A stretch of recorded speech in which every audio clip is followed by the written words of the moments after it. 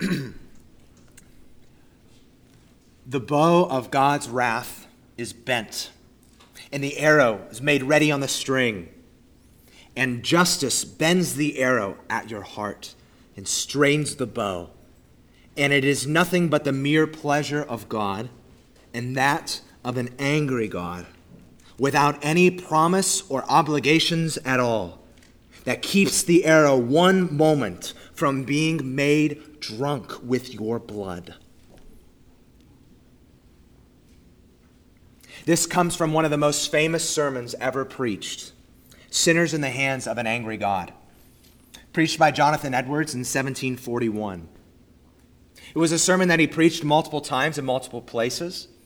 The language he uses strikes us for how vivid it is and how straight to the point that he is. Edwards held nothing back. Now, Edwards' words are unnerving, and we might dismiss them. You might have been like me and were assigned to read Sinners in the Hands of an Angry God in a high school English class, given as an assignment as Exhibit A for the unfortunate and manipulative Christian heritage of American history. But a place that would have regarded Edwards' sermon in the same vein as maybe a high school English class does was one place where he preached the sermon, Enfield, Connecticut. While God was moving throughout the territory of New England, drawing many sinners to himself through his Son, Jesus Christ, the city of Enfield resisted. They weren't ready for Edwards' subject. They weren't serious about it. They weren't even ready to pay a polite amount of attention to Jonathan Edwards when he came to preach. But when he did come to preach, and preach this sermon, Sinners in the Hands of an Angry God, he couldn't finish it. It wasn't because the people there started rioting. It's because they started weeping. It was so much weeping that Edwards stopped, and the pastors of that church prayed with the people, many coming to Christ that day. We might discard Edwards' preaching on hell as over the top. The imagery is unnerving, yes. But what's even more unnerving is that if this is true and we keep silent. What's even more unnerving is if we fear the negative opinion of people more than the same people suffering under God's judgment for eternity. Among the most familiar places in the Bible where we see God's judgment come to the fore is the 10 plagues in Egypt, spanning from Exodus chapter 7 through chapter 12, verse 32. We'll see here the true nature of God's judgments as we're dwelling on the 10 plagues. The true nature of God's judgment, that it is good and that it is right, and that we must preach about this.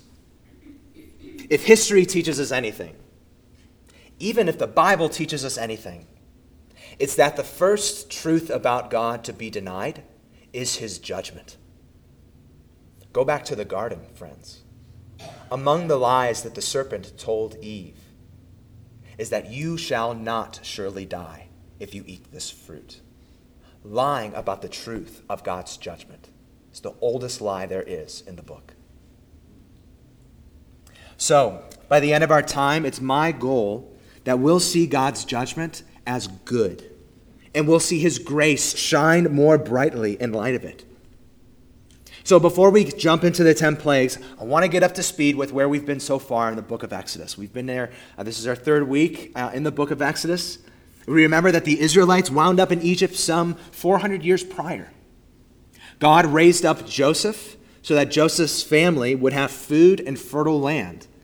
So it was in Egypt that the Lord began to fulfill his promise that he made to Abraham all the way back in Genesis 12, that his seed would multiply and be fruitful.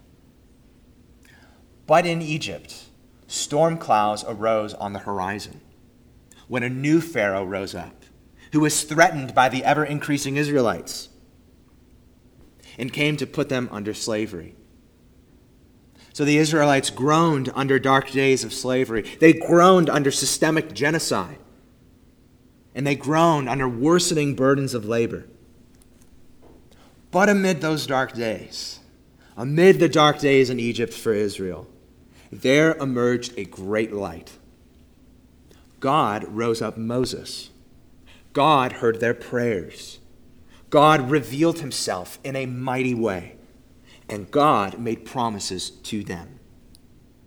And that brings us to where we are today. Exodus chapter 7. And we're going to read the first 7 verses. So let's turn in the Bible to there. Exodus chapter 7. Find it on page 49 in the Pew Bible. And we'll see here, it's a preface to the section that we'll tackle this morning. It lays out what God is about to do, and it introduces themes that run throughout the entire section. I'm going to read the first 7 verses of Exodus 7.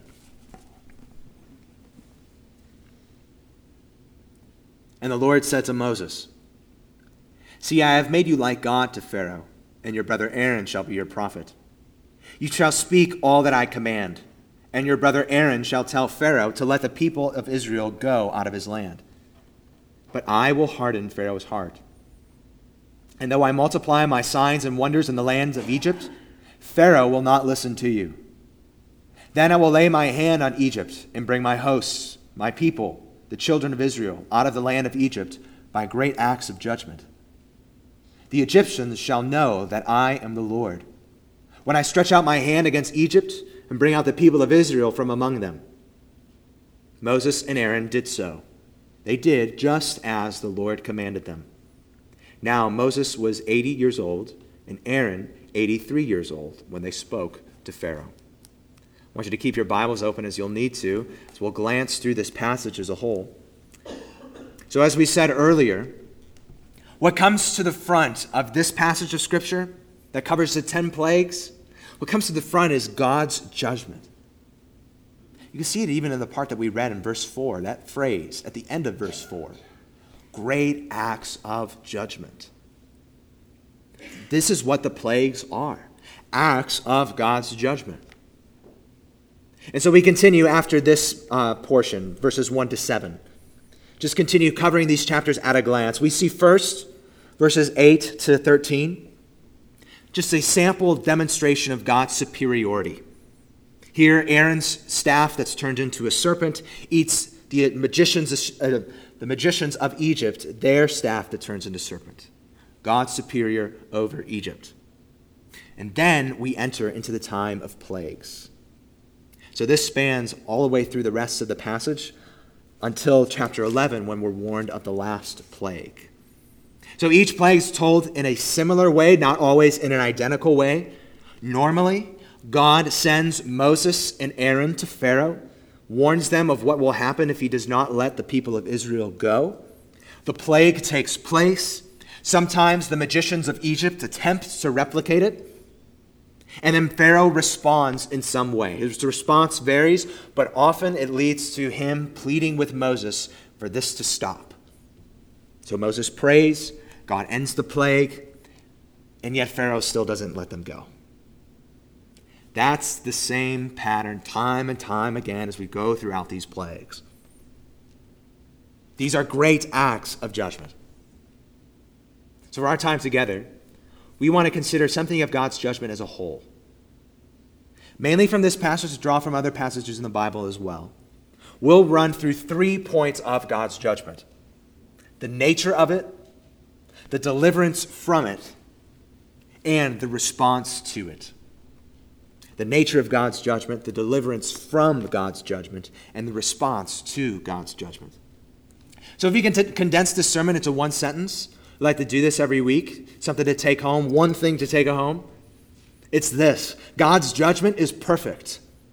And it leaves us with the choice, either to revile against him or hide ourselves in him.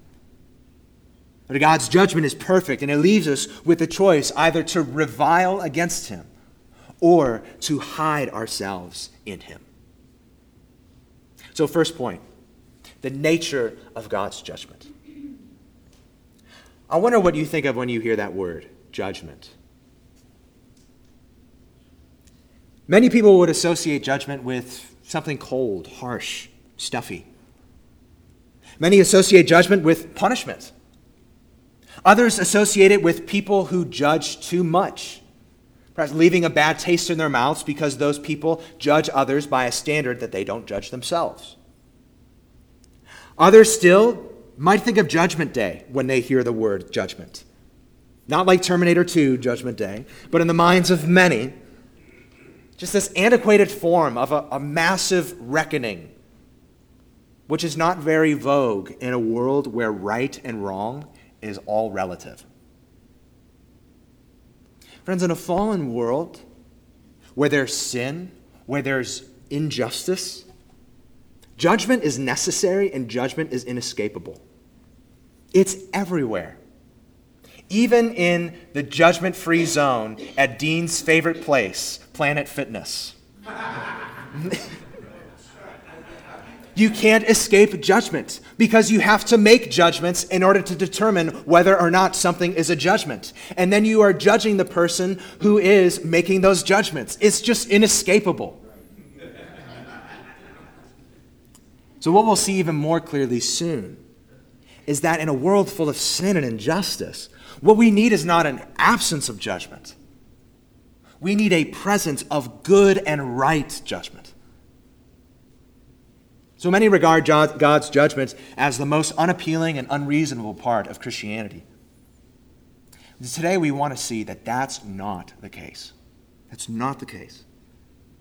I want to dispel any misconceptions about the nature of God's judgment. Instead, we want to see it for what it's presented, how it's presented to us. So even from Exodus 7, the 10 plagues, we just see several truths about God's judgment here. I think the first is that this is a settled judgment. God's judgment is settled. It's his settled response to sin. This means it's not whimsical. It's not arbitrary. It's not random. From the start, God's judgment being settled, we see already that God is different than us. When we are wronged, how easy is it to be inconsistent and impulsive? Go ahead and ask any kid here. Kids have an airtight memory if their parents treated their siblings differently when they did the same thing that they did. God's stance against sin has been settled from the beginning. And as our Creator, he exercises his right to judge his creatures. So you can go back throughout the book of Exodus and throughout the book of Genesis and see God's consistent and settled stance against sin.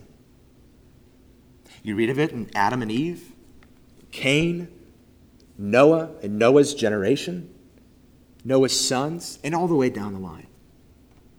His stance against sin is settled.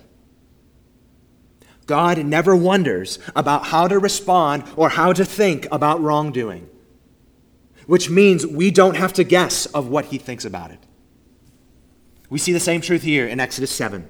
God's response to sin, it's not speculative. He doesn't say, I don't really know what I should do about these Egyptian guys. I don't really know what I should do about Pharaoh. I don't really know what I should do about these people who've held my people in slavery and have killed thousands of people. Now he knows exactly how he responds. His response is settled.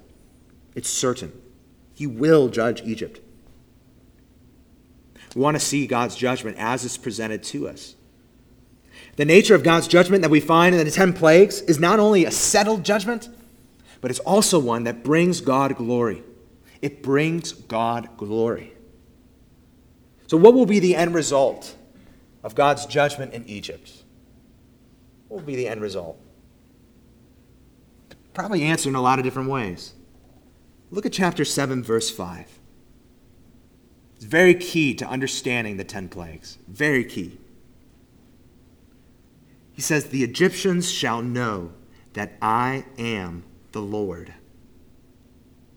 Through his acts of judgment, God shows that he rules over all creation. There are some that maintain that the plagues are simply acts of extreme natural occurrences. Friends, that's not the case. Given the timing, given the scale of these events, the only satisfying explanation is that this comes from the hand of God. Even the magicians recognize this in Egypt, that this is the finger of God. So through his acts of judgment, God makes it clear that he is God and there is no other. It brings glory to himself. So this is like a string, a loose string that you find on your shirt that you pull and it just keeps on coming out. And then like your whole sleeve is raveled up.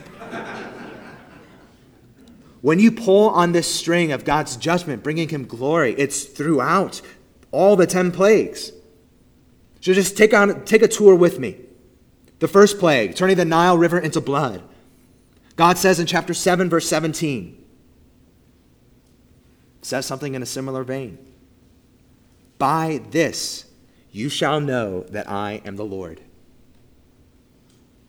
Before the second plague, the frogs, chapter 8, verse 10, Moses told Pharaoh, so that you may know there is no one like the Lord our God. Chapter 8, verse 22, before the flies, God says this, that you may know that I am the Lord in the midst of the earth.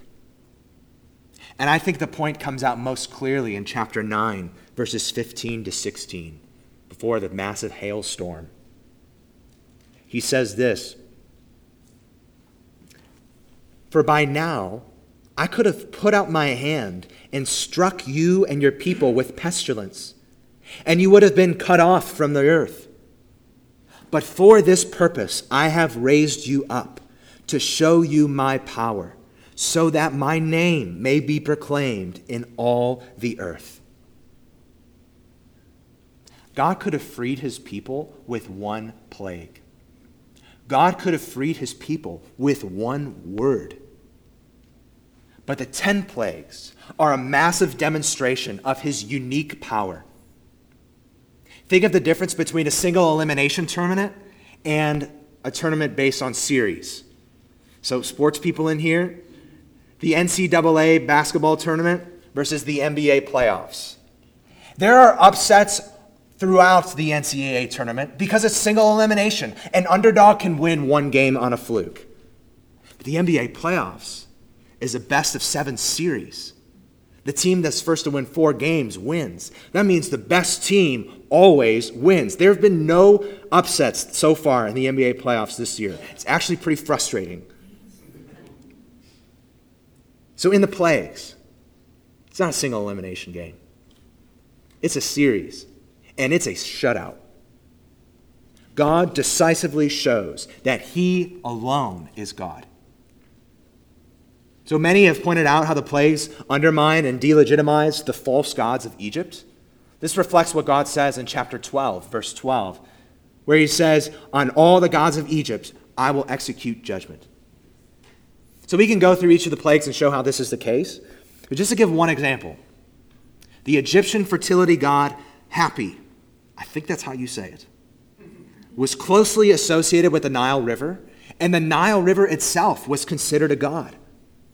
Because without the Nile, there was no fertility in Egypt. Without the Nile, simply there was no Egypt. That's how much they depended on it. So by turning the Nile River into blood, God shows that it's not the Nile who rules and gives life. No, God rules over the Nile, and God is the one who gives life. So in the plagues, God goes toe-to-toe with all that the Egyptians worshipped and relied on that was not him, and showed that all those things could not save them. His judgment brings him glory. He is God, and there is no other. So we also say, God's judgment's not just settled. God's judgment not only brings him glory, you read through these, you say God's judgment is terrifying. God's judgment is terrifying. Familiarity with this story, it might cause us to rush past this. You could just imagine blood coming out of all your faucets at your home. And imagine this room full of frogs. Imagine this room full of gnats, full of flies, full of locusts, to the point where we can't even see through it. We could barely walk through it. Imagine going out of this place and literally everywhere you went, and you could not escape the stench of rotting carcass. Imagine your home crushed by massive amounts of hail. Imagine 3 days of a kind of darkness that it says here could be felt. Darkness you could feel. Darkness where you hold your hand right up to your face and you can't see it. Even Pharaoh's henchmen recognized the terrifying nature of God's judgment. You notice what they tell Pharaoh in chapter 10, verse 7.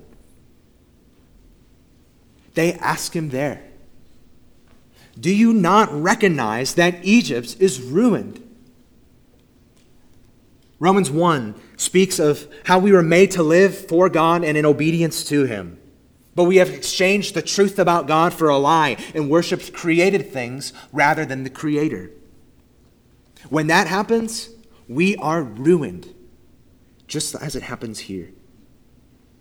When we reject God, we are undone. We're not living for what we were designed for. It'd be something like treating your computer as a cup that could hold water. You can try it, but when it happens, it will melt down. It's not what it was designed for. We were made for the Lord, and the terrifying meltdown of Egypt is a picture of our meltdown that happens when under God's judgment. So just a couple of more things about the nature of God's judgment. We just want to see this clearly. We want to see it for how it's presented to us here. We see here that God's judgment is terrifying. But we cannot say here that God's judgment is cruel. No. His judgment is perfect and righteous. His judgment is perfect and righteous. Look at chapter 8, verse 23. Before the plague of the flies, God says, "Thus I will put a division between my people and your people." That pattern continues. Chapter 9, verse 4, chapter 9, verse 26, 10, 23, and 12, 12 to 13. Distinction between God's people and Egypt. Now we can nuance this some and say that God's people experienced the effects of the plagues alongside God's judgment of a fallen world. He didn't make this distinction right away. But the end of the matter is, as far as God's judgment goes, it is perfect and that he judges those who deserve it. He judges those who deserve it. I'm going to quote Romans again, this time from chapter 2, where it says, "Because of your hard and impotent heart, you are storing up wrath for yourself on the day of wrath, when God's righteous judgment will be revealed." Here's the key, Romans 2, verse 6. "He will render each one according to his works." This is not miscalculated. This is not capricious. It's deserving, and it is right. So this passage proves God's judgment is perfect because he makes a distinction. God's judgment is perfect because he judges only those who deserve it. But more than that, God's judgment is not cruel because it comes with a warning. It comes with a warning. We've seen already that whether it was Moses, whether it was Aaron, whether it was Pharaoh's magicians, whether it was Pharaoh's servants, he had people all around him who told him before, during, and after the plagues of what he should do to get out of God's judgment. Warning time and time again. We'll see more about Pharaoh's response later. So friends, here's the nature of God's judgment, just taking it all in from this passage. From the plagues, we see God's judgment is settled. It brings him glory. It's terrifying. It's perfect and righteous. And it comes with a warning. So on the whole, we say God's judgment is good. It is good that God judges sin. If there's a takeaway from the nature of God's judgment, it's that. God's judgment is good. Imagine if God did not judge sin. If God did not judge sin, that would mean either he delighted in it or he didn't care about it at all. No, that's not the case. The God who is here in Exodus is the same God of whom it is said, there is no darkness in him at all. This is not a dark side of God. This is not an unfortunate part of him. It is a good part of him. So for instance, God judges sin. That means that all of our cries, along with the psalmists, when we cry out, "How long, O Lord?" and we see the injustices of the world, when we see the wrongs that go unaddressed, and we cry out, "How long, O Lord?" because God judges sin, we can have confidence that those wrongs will be answered and will be addressed one day. That's why God's judgment is good news. Because God is angry enough at sin to stop its damage and to right what it has wronged. Here then is the good nature of God's judgment. I see your point, you might say. But hasn't God mellowed out since then? Jesus, the second part of the Bible, more about peace. Well, maybe none of you here are thinking that, but just to be sure, we have to say that the nature of God's judgment has not changed. The nature of God's judgment has not changed. Just double back through what we've covered, that God's stance against sin is settled. Listen to Jesus' words in John 3:36. He says, "Whoever believes in the Son has eternal life. Whoever does not obey the Son shall not see life, but the wrath of God remains on him." It's still there. Double back through. God judges sin for the sake of his glory, to make his name known. Listen to Jesus speaking of that same purpose of judgment in John chapter 5. He says, "The Father judges no one, but has given all judgment to the Son." Why? That all may honor the Son, just as they honor the Father, for his glory. Jesus spoke of the terrifying nature of God's judgment. Jesus spoke of hell more than anyone else in the Bible. Matthew 13. He says, "The Son of Man will send his angels, and they will gather out of his kingdom all causes of sin and all lawbreakers, and throw them into the fiery furnace, in that place where there will be weeping and gnashing of teeth." God's judgment is perfect and righteous. We read earlier from Romans 2 of how God judges everyone according to his deeds. We continue in that chapter, and we read of how God has no partiality, that nothing clouds him. Nothing compromises his judgment. It is perfect and it is righteous. We see in the place that God warns of his judgment. And how many times in the New Testament are we warned that Christ is returning? How many times does that warning come from Jesus himself? I think of the famous one from Matthew 7. It says, "Not everyone who says to me, 'Lord, Lord,' will enter the kingdom of heaven, but the one who does the will of my Father who is in heaven." The nature of God's judgment remains the same from the Old Testament to the New Testament to all of eternity. And the New Testament describes that as a result of God's judgment, all things are made new. All things are worked together for good. And all the old things have passed away. So that means the New Testament says that at the end of the matter, we will look at God's judgment and say, it is good. With all the wrongs in the world, I don't know how God exactly will fulfill that promise. With all the bad things that there are.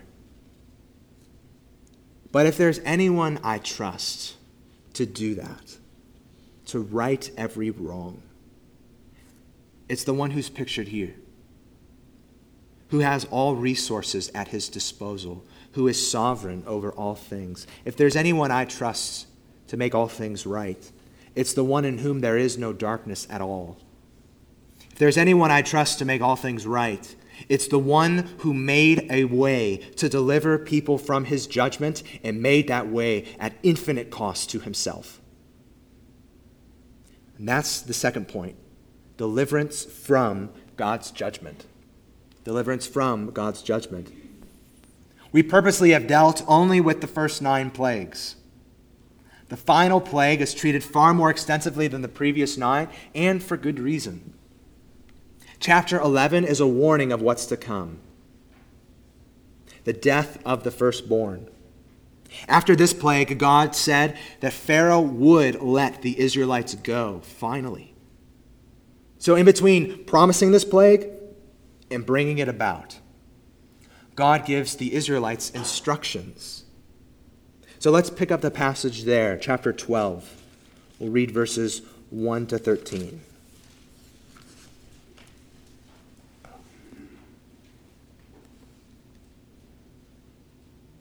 The Lord said to Moses and Aaron in the land of Egypt, "This month shall be for you the beginning of months. It shall be the first month of the year for you.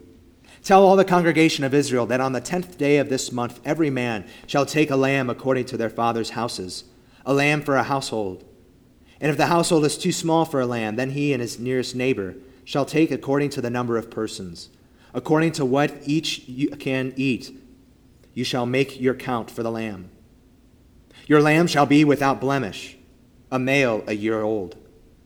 You may take it from the sheep or from the goats.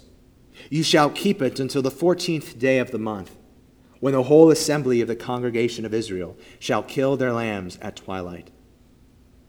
Then they shall take some of the blood and put it on the 2 doorposts and the lintel of the houses in which they eat. They shall eat the flesh that night, roasted on the fire. With unleavened bread and bitter herbs they shall eat it. Do not eat any of it raw or boiled in water, but roasted, its head with its legs and its inner parts. And you shall let none of it remain until the morning. Anything that remains until the morning you shall burn. In this manner you shall eat it, with your belt fastened, your sandals on your feet, and your staff in your hand. And you shall eat it in haste. It is the Lord's Passover.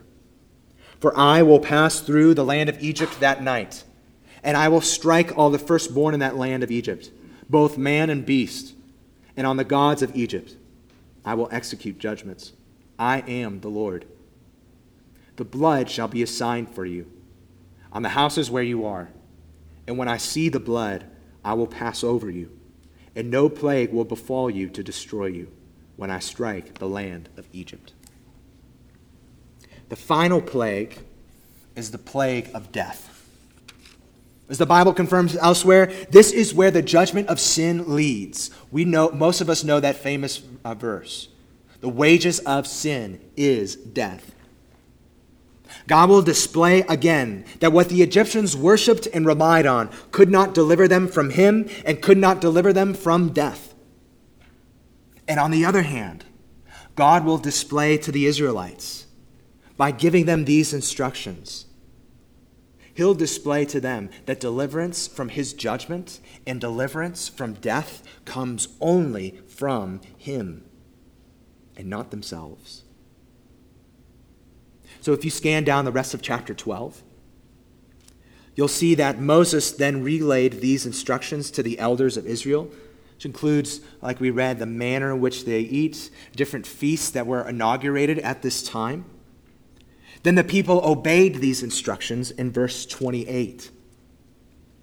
And finally, the plague comes in verses 29 to 32. The firstborn in every Egyptian household dies. Now, we've taken time to consider the nature of God's judgments, and we've wanted to prove that God's judgment is good. But this doesn't mean it's easy to read. When we read of something like this, the final plague, it's hard. Just because God's judgment is good, it doesn't mean that we shouldn't wrestle with it. And when we read of individual households discovering death inside of them, it should make us uneasy, uncomfortable. But we need to take in the whole story. We need to do that. We need to take in that God made a way for people to be delivered from his judgment. So I want us to notice for a moment how God did this, how God made a way for his people to be delivered. So God told the Israelites to take blood from the lamb and place it on the doorposts of their homes. He says, I shall see the blood and pass over you. Just to realize the logic behind this instruction. Everyone needed it. All the Israelites needed these instructions. They weren't optional. It wasn't as if they wandered into the department store known as Egypt, and God found them looking around, and God said, hey, there's this really bad thing's coming. Do you need help finding anything? To which the Israelites then replied, you know what, that's great. I think we'll be okay. Thanks anyway. No. God doesn't treat it like that. Neither was it as if God went around to households targeting the ones that really looked like they needed some help to be delivered from this. You know, the households where there's a complete family, where the husband and the wife are both professionals, where there's 2.5 kids, where there's a picket fence, where there's regular vacations, a healthy 401k. They're all set. You don't really need to bother with them. No.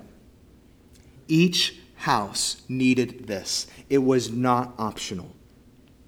If there was no blood on their doorposts, they would have been in the same spot as the Egyptian households. Why? Because all have sinned and fallen short of the glory of God. Because when we are placed under God's judgment, all stand guilty. So friends, you can like the idea of God's judgment. You can think that it is good for him to do it. You can have hope that one day evil will be no more and that wrongs will be made right. But you misunderstand God's judgment if you think it does not include you. There was not a household that did not need God's provision to be delivered from his judgment. But we ask, just reading what we read here, why did God provide in the first place? Why did God give these instructions at all to be delivered? Did God see something in Israel that he didn't see in the Egyptians? Was it because the Israelites had tried just really, really hard, so God finally threw them a bone and brought them up to the rest? No. God delivered them entirely out of grace. It was unearned. So you can keep your finger here in Exodus. You can flip to Romans 9. Romans 9, we'll pick up in verses 14 to 18. We're going to notice here, God delivered completely out of grace, not because of anything in Israel. Romans 9, verses 14 to 18. It's on page 945.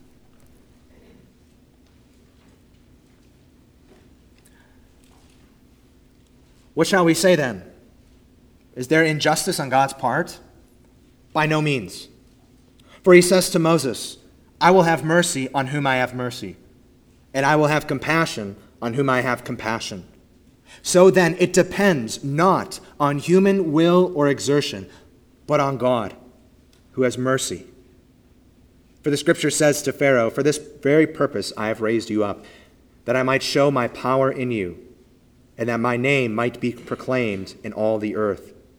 So then he has mercy on whomever he wills, and he hardens whomever he wills. If God has justice, everyone will be condemned. He is not obligated to have mercy, but he does anyway. And this should make us supremely humble and to give all glory to God. So here, friends, is deliverance from God's judgment. And we see that Israel needed to be saved. This was not optional. Everyone needed this. We see here God chose to give them deliverance only out of his grace, not because they deserved it. But we also see here that Israel was saved through a substitute. They're saved through a substitute. So the morning after this final plague, there would be a corpse in every house in Egypt, both Israel and the Egyptians. The question was whether or not that corpse would be that of a lamb or that of a person. The lamb went as a substitute for a person. The deliverance from God's judgment here is just wanting. It is begging. It is wishing us to speak of Jesus. There is a plague that would come that was greater than any of these 10. There was a plague that would come that was the death of a son, but this was a son of infinite value. There was a plague that would come through which God would pour out all of his judgment of his wrath against sin. And that greatest plague to ever take place was the cross of Jesus Christ, where the only begotten Son of God died as a substitute for sinners. At his cross, the wrath of God against sin and the love of God to deliver sinners from his judgment meet. It's no wonder why the Apostle Paul calls Christ our Passover lamb in 2 Corinthians 5:7. Just as there was one lamb for each Israelite household, so there is one perfect, spotless lamb for the entire household of God. We read of that in 1 Peter 1, verses 18 to 19. And like the Israelites, everyone needs this provision. Everyone needs Christ. Without Christ, our Passover lamb, we will face God's judgment on our own. And when we go to punch in our time clock with the Lord and receive our wages from him, those wages will be death. But God, who is rich in mercy, chose to save us, not because of anything in us, not because of anything special that he saw, but just because of the riches of his glorious grace. Now, it is Jesus' blood, not our own, that causes God to pass over us when he comes to judge us. So as we close, point number 3, we ask, what do we do in light of this? It's the response to God's judgment. It's our third point. The responses to God's judgment seen in these chapters show us that there are ultimately only 2 ways to live. The first way is that of Pharaoh. I wonder, friends, do you think Pharaoh was an atheist? No. He was far from it, actually. Pharaoh's issue was that of a different color. You flip back a little bit further back to Exodus 5, verse 1. Exodus 5, verse 1. Here the boys show up to Pharaoh, more like the geezers, actually, who says God can't use 80-year-olds. Right? This is how old Moses and Aaron are. And they tell Pharaoh, this is what the Lord, the God of Israel, says, let my people go. And how does Pharaoh respond? Verse 2. He says this, I don't believe in God. I grew up believing, but not anymore. Now, my Bible doesn't say that either. Instead, what Pharaoh says, who is the Lord that I should obey him and let Israel go? I do not know the Lord, and I will not let Israel go. In other words, I'm going to listen to your God? Your God's a loser. Why would I obey the God of slaves? Who is your God compared to me? I rule over the people of your God. So the heart of all rejection against God is shaking our fists against him, saying he has no right over us.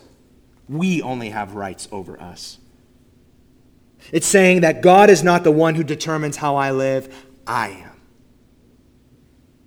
This prideful, stubborn rejection, whatever shape it might take, like Pharaoh, it will lead us down a path of fake repentance, only out of self-interest. Even Moses recognized that. Chapter 9, verse 30. He still says, I know you don't yet fear the Lord.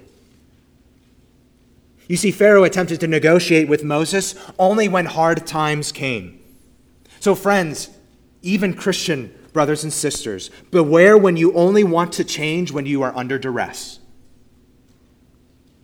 Real repentance does not just want relief. Real repentance wants reconciliation with God. Real repentance means we are willing to forsake sin no matter the consequences. Pharaoh went down a path of fake repentance. He dismissed reason, his officials begging him to deliver these people and to realize the destructive consequences of his action. And Pharaoh rejected the only hope he had for deliverance. And that's the tragic irony of rejecting God, is God is your only hope against the judgment of God. So we should address something in this passage about Pharaoh's heart. If you notice, if you read in advance, you even saw at the beginning, it says that God hardened Pharaoh's heart. Now, some will point out that God didn't do this until Pharaoh did it first. But you go back to chapter 7, verse 3. You go back even further to chapter 4, verse 21. And God announced ahead of time that he would harden Pharaoh's heart. So we have to recognize that God did this to make himself known, to show his character, bring glory to himself, that same purpose that we noticed earlier. But we also have to recognize and hold in tension that Pharaoh is responsible for his actions. Both are true. So in a way, the same works for how we might explain the hailstorm that came in chapter 9. We can explain it in two ways that are true. The ultimate cause was God. Chapter 9, verse 18, God says, "At this time tomorrow, I will send the worst hailstorm that has ever fallen on Egypt." At the same time, we could say that the hailstorm was caused as moist air rose and froze, that ice formed and increased in size, and more water vapor froze around it, and it became too heavy to be sustained by the wind, and it fell to the ground. Both causes are true. Neither eliminates the other. God is the ultimate cause, but he is not to blame for the evil desires of Pharaoh. There is a mystery to it, but God remains just. A good passage to contemplate on is just Romans 9 again. Romans 9, verses 14 through 23. Well, friends, we should wrap up. Are you on the path of Pharaoh? You might say, well, I don't worship rivers, and I don't worship fertility gods. I'm actually in a church building right now. That doesn't mean, friend, you are still not worshiping idols. An idol is anything besides God to which you give ultimate allegiance and that promises you ultimate deliverance, security, and fulfillment. I'll repeat that. An idol is anything besides God to which you give ultimate allegiance and that promises you ultimate deliverance, security, and fulfillment. When you see idols in this way, there are idols everywhere. Count it God's mercy to you that you are here this morning. Count it God's love that in something like the plagues, he exposes everything that we trust that's besides him and shows us that it can't satisfy us, shows us that it can't fulfill us, and shows us, most importantly, it can't deliver us. It's a lie we tell ourselves. Sex, money, ourselves, our families. It promises us life, even good things, but do not trust in it for deliverance. They are not your Savior. Instead, cry out to the only one who can deliver. Cry out what we sung earlier to the Lord Jesus, "Let me hide myself in thee." And do this today. Well, the other response to God's judgment is very simple. We can call it a new kind of R&R. Responding in the way God calls us to and resting in his provision. Look at chapter 7, verse 6. Moses and Aaron, the boys, go up to Pharaoh. Do they go with their own agenda? No, from the outset, this is how they're described. It says, they did just as the Lord commanded, responding how he wants us to. Then chapter 12. See the Israelites before the final plague. In their minds, you might think, the previous 9 didn't work. We're still here. We're still in Egypt. No better position. And the only thing they could demand from God was justice. But like us all, if they demand justice, they will end up just like the Egyptians. But in mercy, God provided. He provided a substitute for them, and they rested in it. We don't have to think very hard, friends. There's no way a lamb could be traded for a human life. So this must point to a greater substitute, that as the Passover lamb was slain, so Jesus was slain, and we rest in him, knowing that it should have been us. So to those who are responding how God has called us to, and resting in the provision of his Son, do not forget that provision. We can add another R. Remember it. Remember it. God gave the Israelites 2 feasts during the Passover event, the Feast of Passover and the Feast of Unleavened Bread, leaven representing what they left behind. And these feasts were ongoing. They were regular, built-in reminders, regular, built-in teaching moments for their children. So parents, don't waste the why questions you get at church or about God. They're expected. The Passover, it became a part of the identity of the Israelites. It was a living reality, even for future generations. And so, our Passover event, Jesus Christ slain for sinners, becomes a living reality, central to our identity. Jesus died in the past, but is risen and still mighty to save. So we remember his blood shed for us. So we remember his body broken for us every day. We remember it among God's people, and we remember it in the Lord's Supper, the new Passover meal, which we do in part, as we always say, in remembrance of him. Last thing, brothers and sisters, don't just remember Jesus' death. Tell people about Jesus' death. Follow the pattern of the Apostle Paul in Colossians 1, where he talks about warning and teaching. Don't fall victim to our culture's skill of turning away any conversation that has a remote chance of being spiritual. Our culture is well versed in how to do that. We know the truth of God's judgment. The cross is proof of it.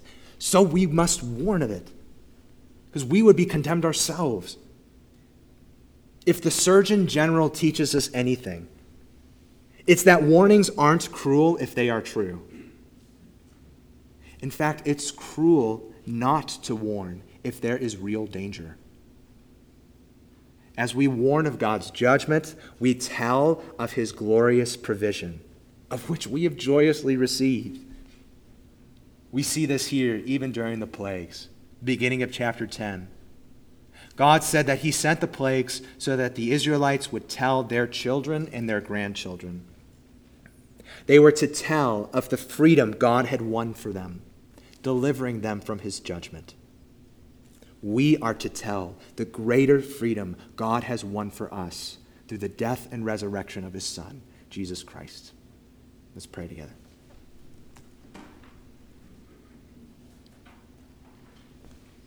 God, we thank you that your ways are higher than our ways. We thank you that you are purer than us. We thank you that you are infinitely wise and uncompromisingly just. Lord, give us understanding of the nature of your judgment, that it is good, and give us humility as we look at your judgment, that in light of your holiness, we stand condemned. But God, anchor us in the hope we have in Christ, that he is our Passover lamb who bore the judgment from you that we deserved. Help us to rest in him, and help us to point others to him. We pray in his name. Amen.